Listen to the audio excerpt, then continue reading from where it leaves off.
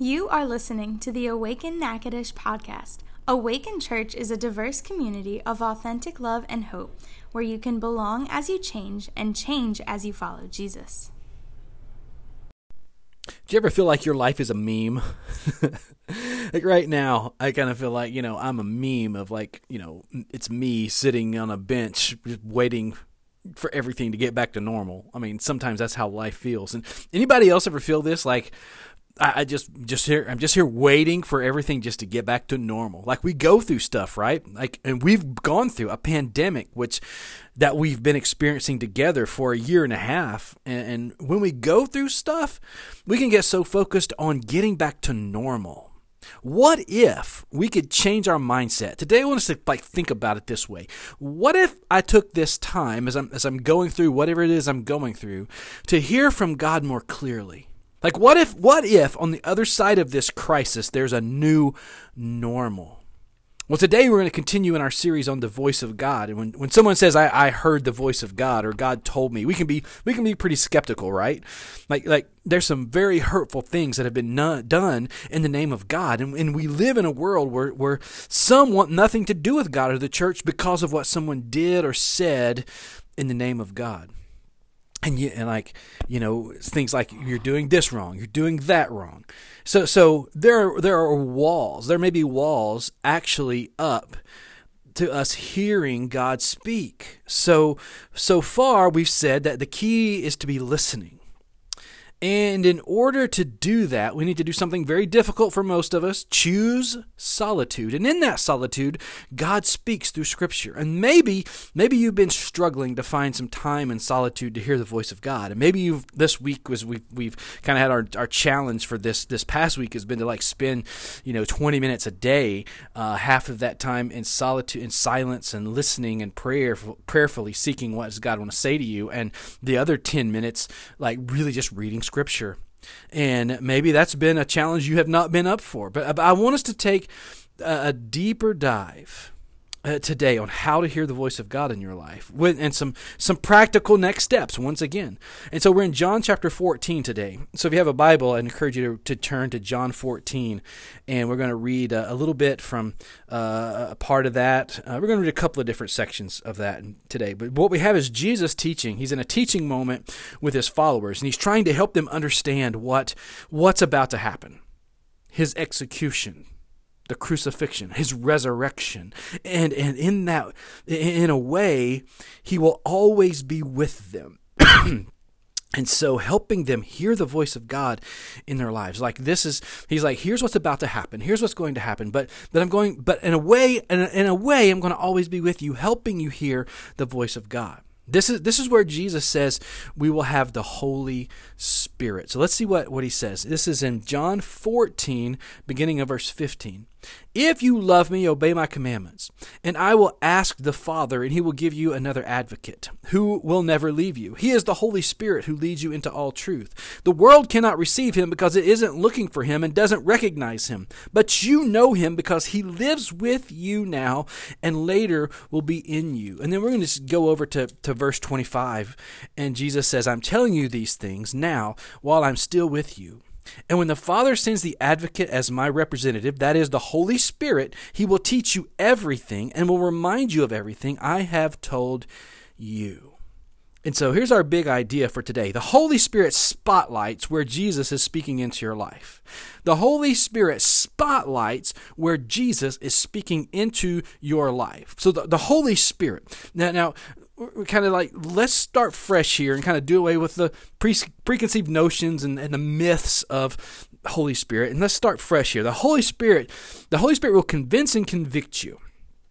Convince and convict. Now, convincing you is not my job. Convicting is not my job either. Convincing you that God is real or Jesus has a word for you or a purpose for you. It's not my job to convince you. And it's also not my job to convict you. Convicting you about things in your life is not my job. So I tend to do my job, which is to love and to teach and to lead and stay out of the Holy Spirit's way. We let the Holy Spirit of God do the convincing and the convicting. It's kind of, and again, it's kind of like a flashlight.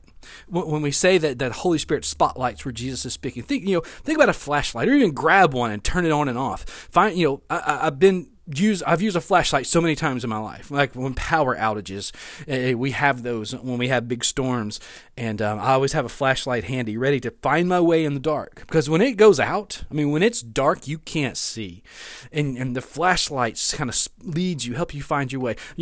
My son Niall has a phone, and now it actually works as a phone. It's only there to play games on. He's got little games and stuff he plays on it, and that. But he lost it. And it was lost for a long time. And finally, I was just kind of started to look around one day, and I got a flashlight out and went under my bed, and there I found it. I used the flashlight to find what was lost. See, the flashlight puts a spotlight on things you can't see clearly without it. The spotlight reveals things. So the Holy Spirit spotlights where Jesus is speaking into your life. So what is the Holy Spirit? When we say the Holy Spirit does the convincing and the convicting in your life, what does that mean? And how would you describe the Holy Spirit to someone in a brief phrase, if you could? Jesus says here in John 14, if you love me, obey my commandments. Love God with your whole self. Love all people. That's the commandments, right? Love the Lord your God with your whole self, and love your neighbor as yourself. Love all people. And I will ask the Father, Jesus says, and he will give you an advocate who will never leave you. He is the Holy Spirit. So we believe here at Awaken Church in what's called the Trinity. See, God is one, but there's one God, okay? But this God we know, this God expresses himself in three specific ways, or three specific persons. Usually, we'll use language like Father, Son, and Holy Spirit. That's typical. That's traditional. That's how we understand this. And this doesn't mean we believe in three deities, but a single Creator God. And this is the best way we have to understand this complex subject, the Trinity. And if you would say, well, this is very confusing. The whole Trinity thing. There's one God, but Father, Son, and Holy Spirit. There's three persons or three expressions, and it's just very confusing. You know what? You're in good company, because scholars have been trying to clearly describe and understand the Trinity for centuries. So let's just kind of get some basics here. So the Holy Spirit is not an it. The Holy Spirit isn't an it. And although God is neither male nor female, we typically refer to the Holy Spirit as He, because our best indications are that the writers of Scripture and Jesus himself referred to the Holy Spirit this way. It doesn't mean that God is male or the Holy Spirit is male. It just means that is how the expression took place. But we do understand the Holy Spirit is not an it, but a personable personality.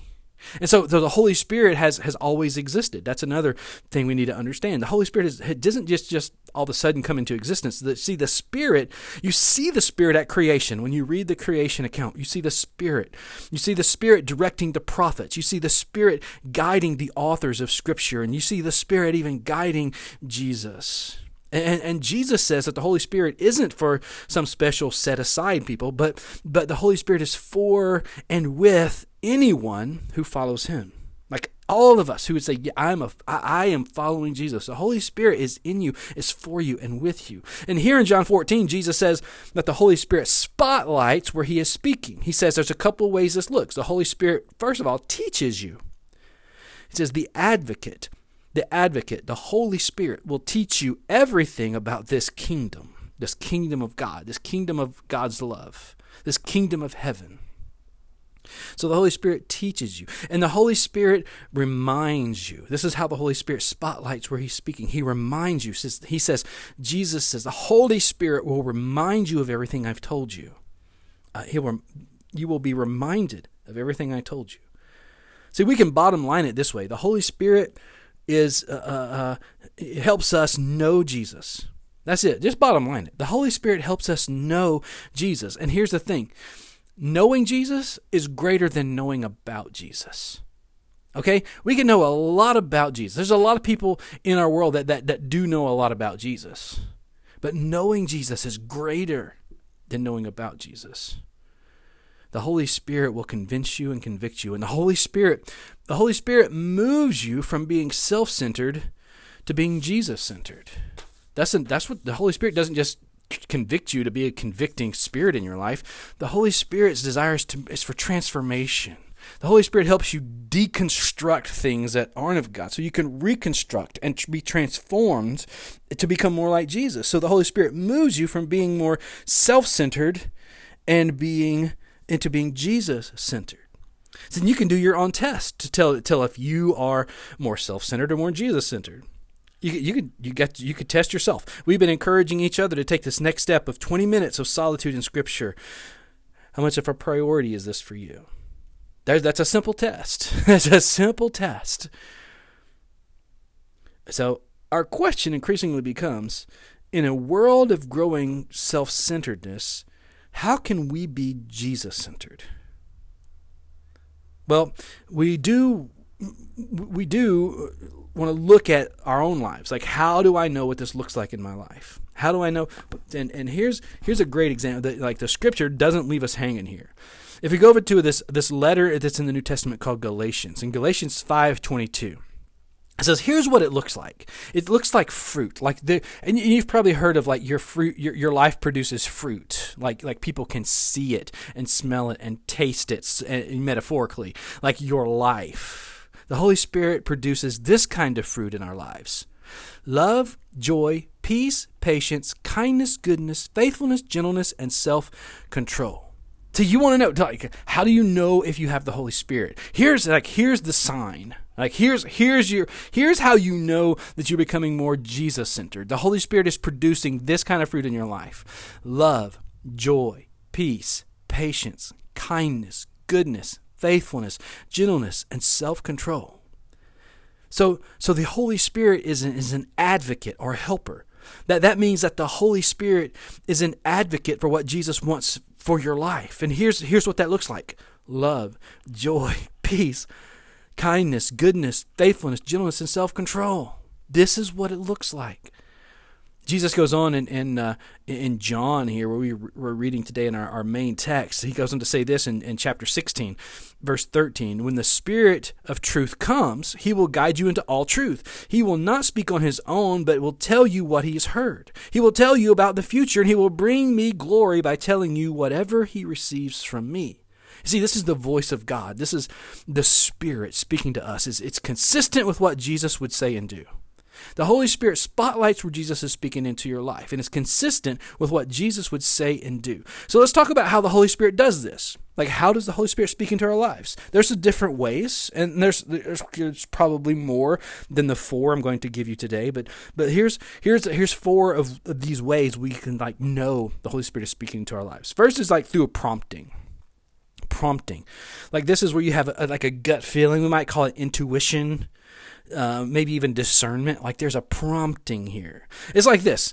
I have a friend named Dustin. He's a pastor as well. We were friends. We've been friends a long time, and Dustin, we kind of we keep connecting on what we're doing all the time. And so we had made the move to Natchitoches.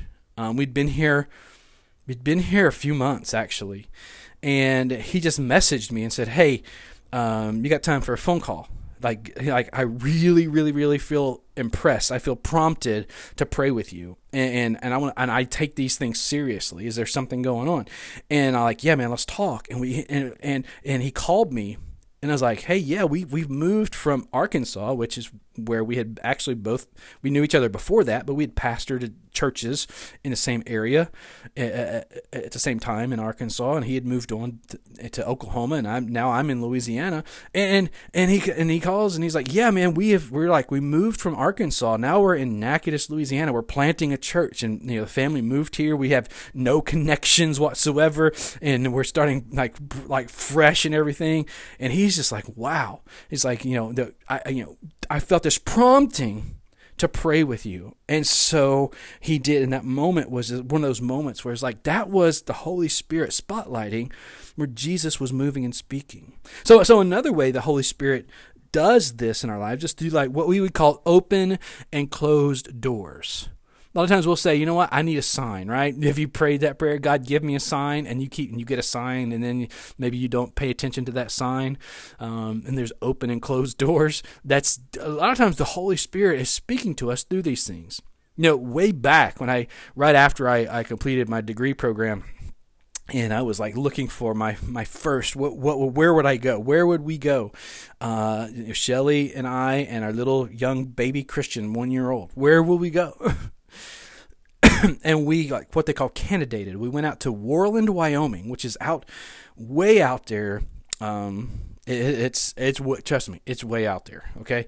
And we went to Worland, Wyoming to candidate for a youth pastor position. We spent a week there, and you know what? I just felt like the door was open. Like this door was open and we were stepping through it. And I felt like, okay, this must be it. And I kind of felt this excitement about it. Well, that door actually closed when the pastor called me and we talked, and he's like, we've met, we've prayed about it, and we're not going to, we don't feel that we should extend an invitation for you to move here and become our pastor. And it was a little bit of a letdown, but you know what?